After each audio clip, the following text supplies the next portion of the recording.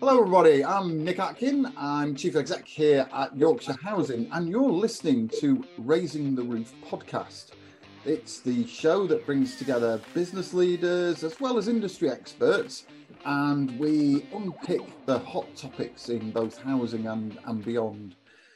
Today, well, when we talk about hot topics, we're talking about the reputation of the sector. It's been a blisteringly hot topic, worse than the weather in August in terms of temperature, and it's covered a variety of news and media outlets. But I think one of the other things that it's highlighted as well is particularly on some of the comment threads, some of the stigma that still exists in some quarters on social housing issues. So joining me today are three guests who bring their own unique knowledge and perspective. Firstly, I've got Martin Hilditch. He is an award-winning journalist. He's got more awards than the Manchester United Trophy Cabinet, not in the last 5 years, of course. And he's been editor of Inside Housing since March 2019. Those of you know Martin know that he campaigns extensively and hugely successfully on issues such as homelessness and safety in social housing. And indeed, Inside Housing's ongoing End Our Cladding scandal campaign has been hugely effective in shaping government policy. On a personal level, Martin's, for me, is one of the most balanced and nicest journalists I've ever come across. I've got to say that in case he writes anything nasty about me after this podcast, but he's equally not afraid to say what needs to be said.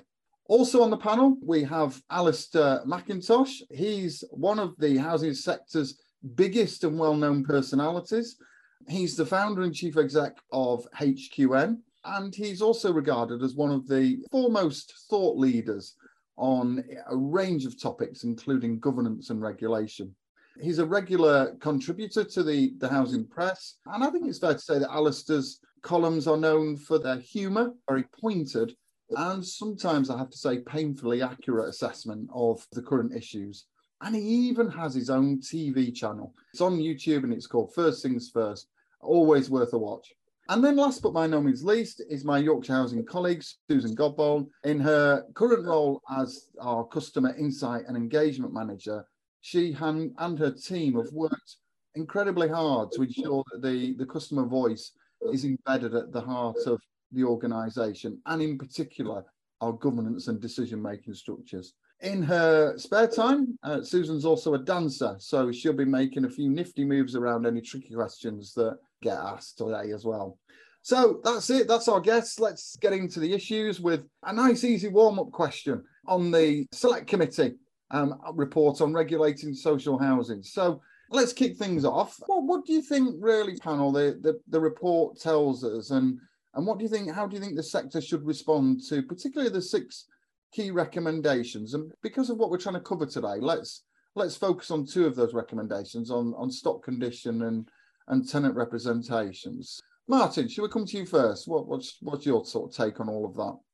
Start off by saying I think that the report is pretty much spot on in its analysis, but also really sets some hairs running in terms of where the sector could and should be going, because a number of these are issues that have been bubbling away in the background for some time and are really coming to the surface.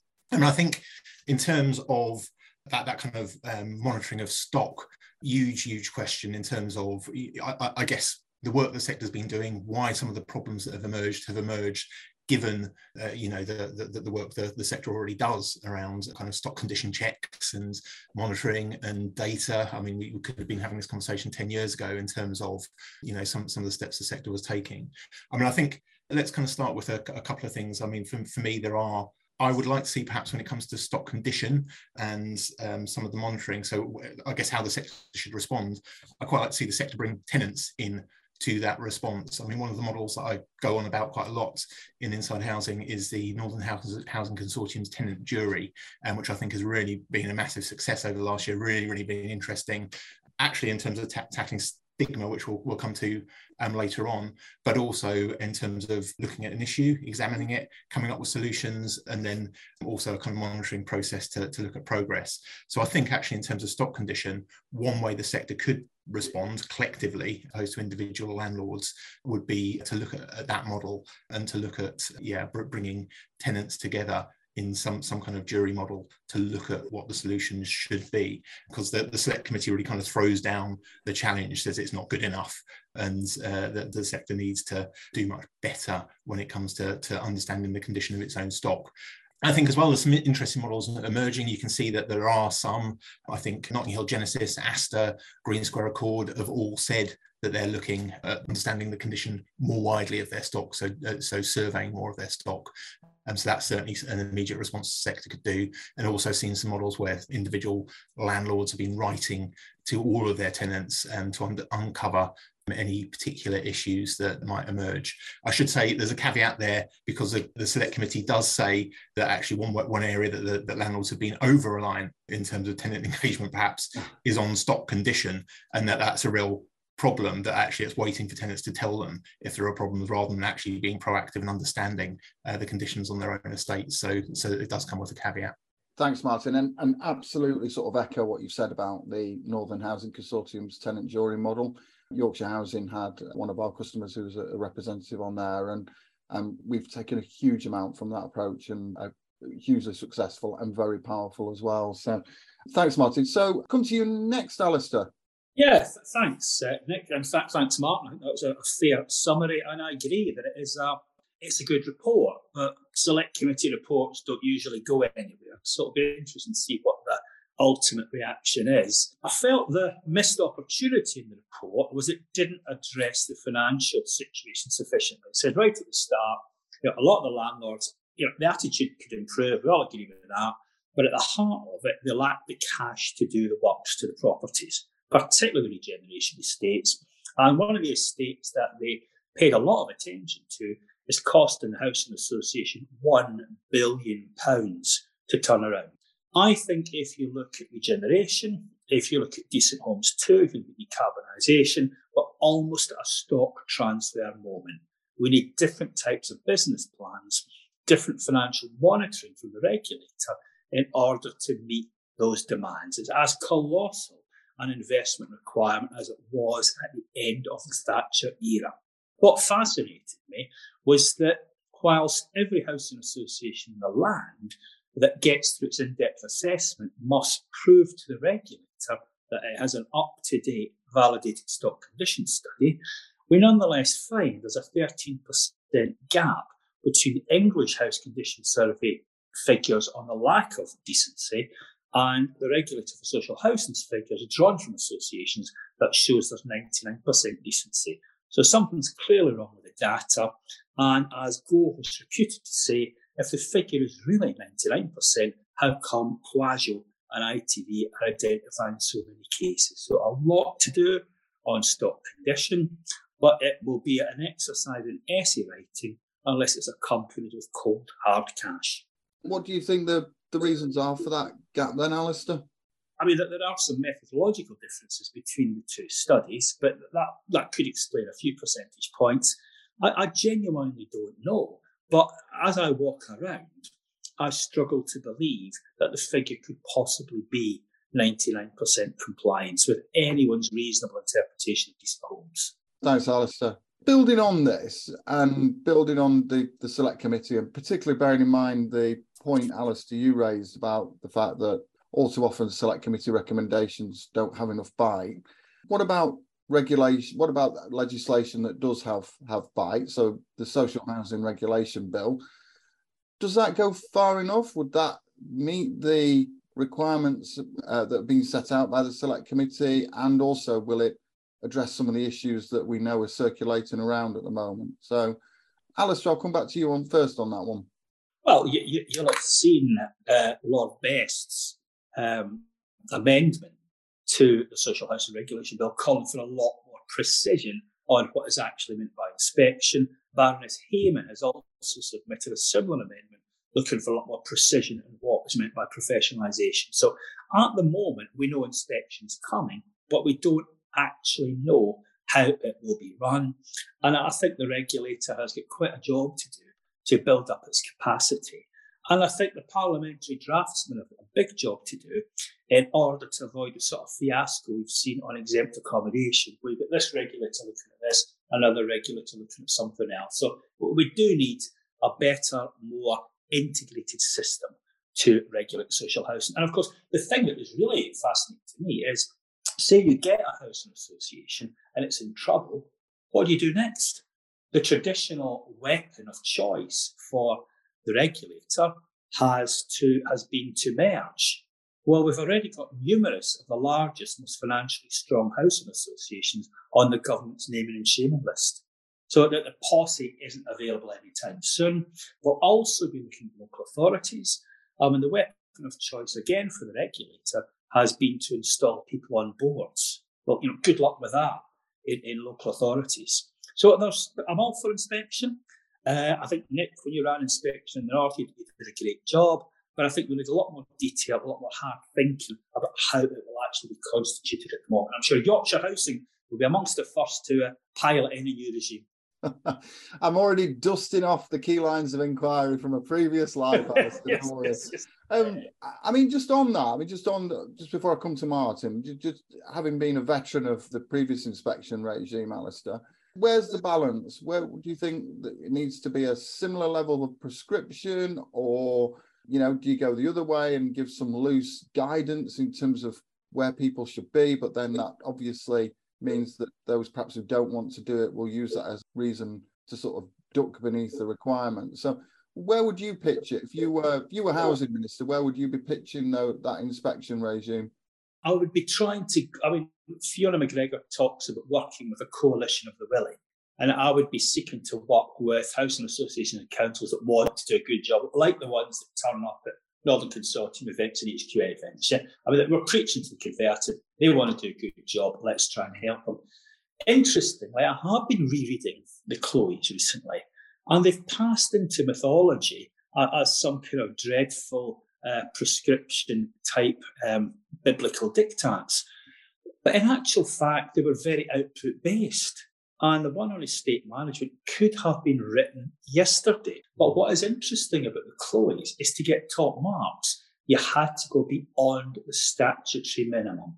And one of the cultural differences in the period since 2010 is just enough has become good enough. Whereas in the period before that, it was about going over and above the requirements and having your good practice replicated by others. So there's some big changes, I think, on the way. Yeah, really interesting sort of reflections there. And I know many people who talk about the former Chloes have probably not revisited them or indeed ever read them. So I think that's a really interesting reflection. So Martin, coming to you, given sort of your in-depth knowledge of where things are heading to, and particularly the social housing regulation bill, is there anything else you'd like to see in that would address some of the issues that you and Inside Housing colleagues are reporting on at the moment? I mean, I think actually, to give it credit, it does take significant steps forward, and I think that actually the point that Alistair was just making about the precision. So some of that Lord Best Amendment, for example, I think is a really important one to go and have a look at. So I think actually, yeah, absolutely, the kind of precision and what it will actually mean in practice is really important there. I think for me though, it's kind of almost the same point Alistair was making in a response to that first question. There's that question of resource, and I think that is really key to this. So yes, you can have something that on paper takes things forward certainly a significant degree. I think. I mean, let's be fair. I think it really does move things to a different level, but what level of resource are we going to see attached to that? Alice was just mentioning the regulator kind of upskilling and getting ready for those changes, but actually that needs, I think, a greater degree of scrutiny. At this point, we need to be really focusing on how much resource the regulator is actually going to have to carry out these functions, because frankly, however great they look on paper, if the regulator isn't resourced to do it properly, it's going to fall over and fail. And I think that really is for me the key. So I do think it represents a step forward, a significant step forward if those resources are attached. But that for me is a key point of scrutiny now. I was going to talk about resources later, but whilst we're on the topic, let's sort of pick up that thorny issue as well. So we're in sort of unprecedented levels of inflation levels we've not seen for 40 plus years. We know that the rent formula is directly attached to inflation at September, and as such, you could probably reasonably expect that some form of rent cap may be coming down the line. If that does happen, what do you think will be the impact on those quality issues and that gap in particular that Alistair mentioned before, but also, the further pressure on finances at a point when we know, the government coffers are pretty much empty in terms of trying to respond to the cost of living crisis more generally. So, Martin, first, coming back to you first, a view on what impact a rent cap would have? Well, I think we know the impact that the rent cap had last time round, but equally, I think the circumstances were quite different last time round. We were coming out of or still in a situation really, where the sector was kind of fighting for its life, for its existence. Its reputation with government, the relationship with government had been shaky and was still kind of in that kind of period. And I also think the direction from government was very, very clear at that stage, which was build. So that very, very much it was, if you're not doing that, what are you there for? So that there was some quite big question. I think we're in a different set of circumstances now, and I think it does come down to choice as well. So clearly that there will have to be choices made, and it's not going to make life easier in terms of delivery. Equally, I think, within all of that, and this is where that kind of engagement with tenants that we were talking about earlier comes in. Who's being consulted and what choices are being made, and what's kind of acceptable, how closely you work with tenants and residents in terms of how you're making and coming to some of those conclusions. So I think that's important.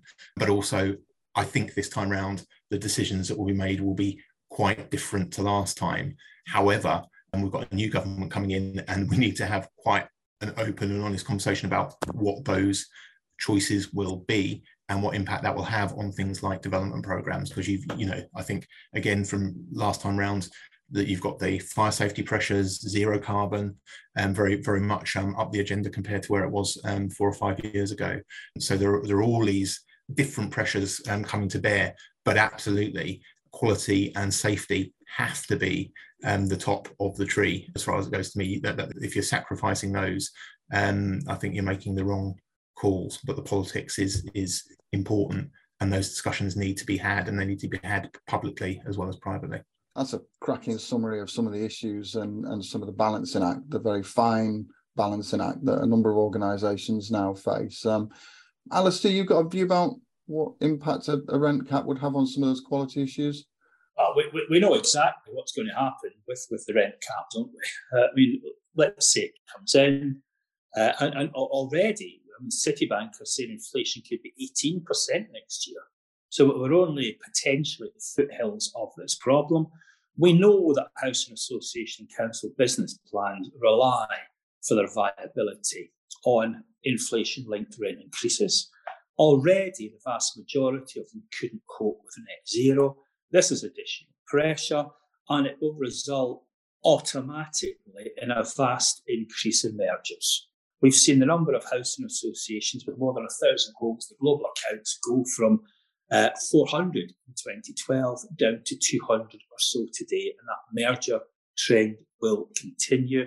It cannot fail to escape the attention that the larger associations, some of the merged ones, some of the ones that took over difficult housing associations, are on the name and shame and problematic lists. So I think we know exactly what it will do for quality. There's no easy answer to that, but I do think if we had a strong, well-funded national tenant voice to ask some proper questions in a style that the RMT is asking at Transport at the moment, we might actually get somewhere. We might have more sober discussions. But of course, who's going to fund such an organisation? That has to be the challenge. Thanks, Alistair. Susan, I'm going to come across to you because these issues are quite complex, and I suppose from a customer's point of view, it's quite a simple choice in many cases. I say simple, but it's pretty dreadful choice in the 5th richest country in the world that some of our customers are making now, the choice between heat and eat. If you then are talking about adding rent increase pressures to that. How do we best have that conversation with our customers so that they're at least aware of some of the pressures and some of the things that we won't be able to do in the event of a rent cap being imposed? It's just about being completely honest and transparent from the outset, isn't it? And just having those open conversations, not holding anything back, not holding back information that we perhaps don't want them to see, just letting them have access to everything. And like I say, just from the outset saying, look, this is the situation and these are the things that we might not be able to do. But that's where Martin touched on as well, is where you bring customers in, because actually they can help prioritise some of those services, about, have a look at what's important to them. And I think we have to realise as well, and having worked with our customer voice and review committee these sort of last 18 months, is they do understand these issues. They're not sort of blind to it. We're not telling them something that they don't already know. They understand the pressures, and they understand our perspective and they understand our point of view, and they will just come in and they will sort of help and support those decisions. But like I say, it's just about laying your cards on the table. Let me turn now to the stigma issue and the whole point that Alistair raised before about the fact that when he goes out, what he sees is not marrying up with some of the figures around how good or otherwise we say our homes are. So I'm really interested to really get under the skin of why you think it's taken a sustained investigation by ITV News alongside a really young and driven social housing campaigner in the form of Quajo to shake things up. How have things got this bad, and where does all that leave the sector's social purpose? Martin, I'm going to come to you first on this, because obviously you've been very balanced in your reporting of some of the issues that have been identified. But what's your take on how we've got here? Yeah, I mean, I think there's a number of different factors that feed into this. So it's a quite a difficult question to kind of answer very quickly, but I'll give it a whirl. I think for starters, it's the sector perhaps not trusting or not listening to its own tenants' voices. So I think that is, there's some really interesting models. You were talking about your own South Yorkshire Housing, Optivo, to name a couple, looking at kind of co-design, co-production, working much more closely to deliver services and look at how services are actually operating in practice.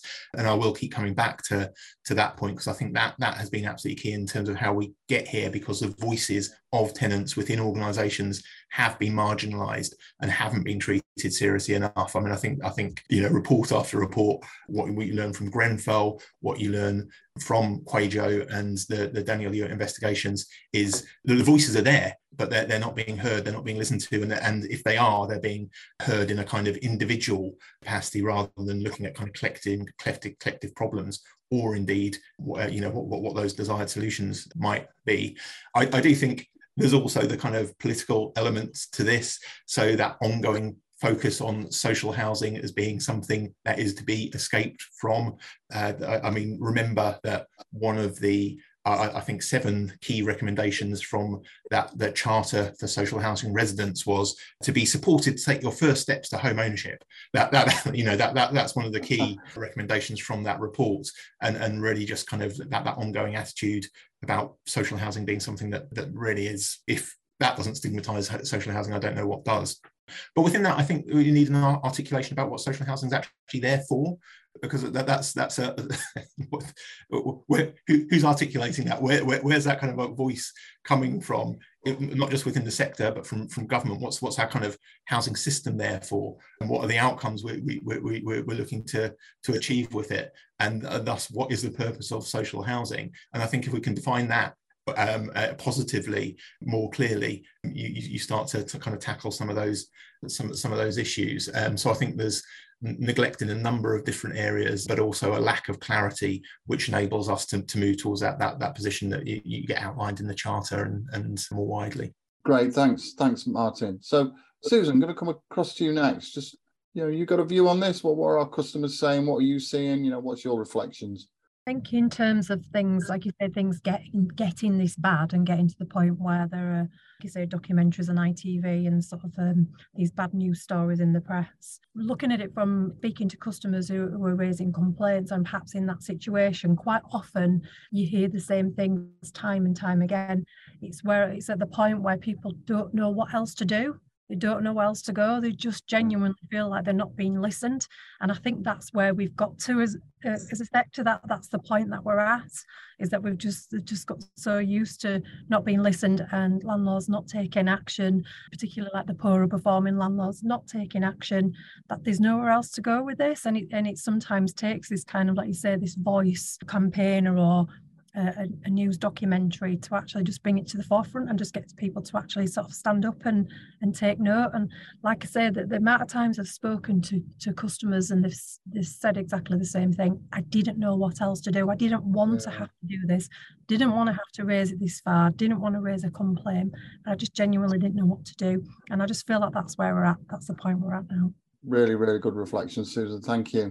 Alistair, I'm sure you've got a view on this. I've heard you speak about it a few times, so I'm bracing myself for what you're about to say. I think the other, Susan said some very good things from the front line, and a lot of it is down to recruitment and quality issues, isn't it? I mean, everyone's struggling with what bulk rubbish has gone up, 100% antisocial behaviours, booming right, left and centre, north, south, east, west, folk are struggling to recruit. So, we are in for something of a bumpy ride. And this has got nothing to do with Boris Johnson or anything like that. You see exactly the same programmes in Scotland about abysmal standards there, and you get the leader of Edinburgh Council somehow magically didn't spot problems on one of his biggest estates. How on earth would that happen? A well-motivated individual who just has the blinkers on in relation to council housing. Now, Quasio and Dan Hewitt and ITV are only saying what frontline staff, call centre folk and operatives have been saying for years. And we sometimes have Quasio at a conference and he comes up at the end and he says, how come people aren't hostile to me? And I said, because they want you to be successful. You're not just the voice of the tenants, you're the voice of the front line, you're the voice of Susan and her colleagues. And we're just not getting through. Why are we not getting through? It's because the regulatory system was all about governance and viability. Boardrooms have got fantasy housing management going on. The word from the front line never gets up to the top, does it? And it's Martin and Pete Apps have been following the Grenfell inquiry. And it's a fascinating exchange between Richard Miller QC, who's doing the interrogation, and one of the actually very good Kensington and Chelsea council officers, who's just distraught about the whole thing. But Miller asks her, have you training on safety? Have you training on this? Have you training on that? No training whatsoever. Oh, but I did get governance training. Yeah. So I think there's been a real problem, and the focus of the industry has been designed around the consultants and the regulator and not around real life. We absolutely need to clear out the stable in terms of some of the people who have been advising housing associations, because they've sent us down a very, very dangerous, isolated route. Thanks everybody for that. I think it's some really, really informative and insightful sort of reflections on where things are at, but also how we can move some of those forward. I just very quickly just want to touch on something that Martin said about being clear what social housing's purpose is. And I suppose it links to a point you made, Martin, around probably class it as stigma with social housing. And I suppose that's been around for as long as I've been in housing, which has been a few years. And I suppose, is there anything we can do that would shake that stigma off? All too often, social housing is seen as a step on the path to something better. But for many, many, many of our customers, and I'm sure Susan will have come across a number of, for example, our own customers in Yorkshire Housing, they love living in social housing. They love the security that it gives. They love the value for money that it provides, but also that it's in communities where they want to continue to live and work and bring up their families. So, how do we shake that stigma off? Any thoughts on that? Alistair, come to you first.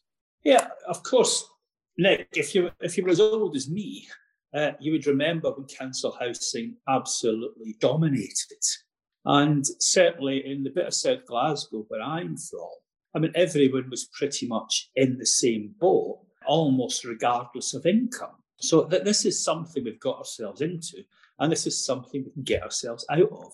You'll recall that David Cameron's housing advisor, Alex Morton, in 2010 wanted house price stability because that would promote home ownership. And if he'd succeeded, that would have worked well. But he didn't succeed. Home ownership is now unattainable across most of the country. The private rented sector is turning people into Labour voters, according to that Centre for Policy Studies report. So in effect, Conservatives are now more or less abolishing the private rented sector.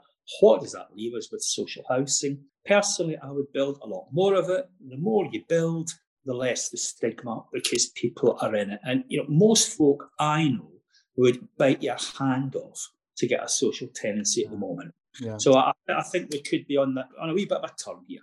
Okay, great. Thanks, Alistair. Martin, you've led a number of hugely successful campaigns that have changed mindsets in the housing sector. Do you fancy taking this one on? And if so, how will you break that stigma? I think a lot of the points that Alice just made were really important. I mean, I think actually, in terms of the campaigning, Kwejo and Dan, I think have, I know there's some debate within the sector about, is exposing those conditions stigmatizing in itself. I totally reject. I think if anything's done something positive right now to tackle stigma, it has been particularly Kwejo, whose campaigning really shows social housing tenants positive light, what they could and should expect. I think the same goes for the ITV News investigations. Again, ordinary people, working in a range of different industries who just want and expect what everybody should want and expect. I think just in terms of campaigning work, I think actually the sector embracing some of those campaigns, and I absolutely agree. There's plenty of people who do, particularly on the front line, accept some of that. But I do think actually not pushing back against those campaigns and listening and actually reflecting on the types of voices that you're hearing on the news for the first time, from like that. We're talking about tenant voice, and this is it. That's it, it's there. And actually what a positive contribution that is making, I think, in terms of driving up standards, but also challenging some of those stereotypes about social housing tenants that you've been seeing. So I think actually, if there's anything for us to reflect on and for the sector to reflect on, it's how you kind of capture those voices and talk about the importance that social housing plays in people's lives. Probably the other thing I would throw out there is just in terms of stability, which I think was a word that Alistair used, steering clear of some of those debates about security of tenure that we came across like 10, 11 years ago. Social housing has one unique selling point. It's that it provides stability for people who need it. And that to me just seemed absolutely ridiculous 10 years ago, when the sector seemed to be trying to remove the one unique thing it provides, which is that stability for people to build their lives and develop their develop roots and their careers. So yeah, I think that's something not to revisit anyway. Okay, that's good. Some great reflections in there. Thanks, Martin. So Susan, I'll come to you. If you were the country's next Prime Minister, how would you address stigma? I think we're already doing quite a good job. And I'm just thinking specifically, there's a group of tenants I'm sure we've all heard about who run a very successful campaign called Stop the Stigma. They used to be called See the Person until recently. And they're just such a passionate group of customers that have come together, and they're really kind of getting out there in the sector and driving home that message. And it's really seeing that sort of rippling effect now. So it's already started, and it's just about landlords working really, really well with the customers and tenants to tackle the issue together and to make sure that landlords are part of the solution. So yeah, I think it's already starting, but it's up to us, isn't it, as landlords, to make sure that we're developing the right culture, that we're getting to a point where we're perhaps challenging inappropriate language, challenging inappropriate behaviours. Some of those ingrained behaviours that we sometimes see aren't necessarily on purpose, but it's where people's maybe their unconscious bias is sort of coming in. But like I say, it feels like it's already started, and we're on the right path. But there's definitely scope to change it and remove the stigma. But we have to play a really important part in that. Absolutely. And I think really interesting that you use the term unconscious bias. I was at a session a couple of months ago that really sort of resonated with me on equality and diversity, where the person who was leading that session said unconscious bias is only unconscious to the point at which you realize it's there and then it's bias. And I really thought it was a really interesting sort of reflection on how we need to perhaps look at some of the issues that we've got circulating around at the moment. So, Susan, you've already answered my quickfire question, which was to give some examples of some of the things that are positive in the sector. I want to finish on positive things. So you've given a really positive example of where there are initiatives and organisations tackling reputation and also some of the stigma issues. Alistair, I'm going to come to you next, and then Martin to give him the final word. But just any examples, any cause for optimism, Alistair, that you've seen that you want to share? Absolutely, every cause for optimism, because when you talk to the young people on the call centres, when you talk to the operatives going round, they are fine. They want to deliver a good job. You know, we just need to uncork the bottle and let their views percolate to the top. And as you'd expect as a consultant, I've had to investigate a few cases after, disasters and all the rest of it. And in every single case, the front line knew about the situation. It never got through to the boardroom or the chief executive. So we've definitely got good people. We need to take the genie out of the bottle, whatever analogy you want. I think the other thing, if I may, just touching on Martin's point, the real issue, I think, with Quagio is he is a social housing resident, and he's running rings round the social housing bosses and ministers. Reflect on that. Great one. Martin, I'm going to come to you for the final word on this one. Just give us some cause for hope and a bright future ahead. What have you seen that's worked really well, or what do you see as the positives looking forward? Well, I think, like I say, I see Quagio and Hewitt as a real positive, actually, and they have driven change. And in actual fact, there has been, significant steps forward over the last year. So I think that gives me cause for hope for starters, even though there's further to go. I think for me, the things like the tenant jury and some of those co-production models, I think the key thing with them is to promote them, to look at them, to really scrutinise how they've worked, because I think that there's the opportunity for those models to grow, but only if people are aware of how they operate, that it's not going to destroy your organisation. I'm not entirely sure why people are resistant to those models, to be honest, but I think the more we can demonstrate that they're working and they actually lead to really positive outcomes in terms of service delivery, that's where I'll be looking. That's why I'm optimistic, I think. Okay, that's great, and thanks for that. So, time's against us. It's now time to close the door on this episode of Raising the Roof podcast. A massive thank you to all three of our guests.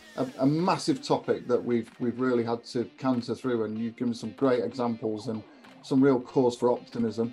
And an equal thank you to you, the listeners, for choosing to tune into this episode. Please remember that all of our previous episodes from season 2 and also from those early days in season 1 are available via your usual podcast providers. But that's it for now. Thanks very much.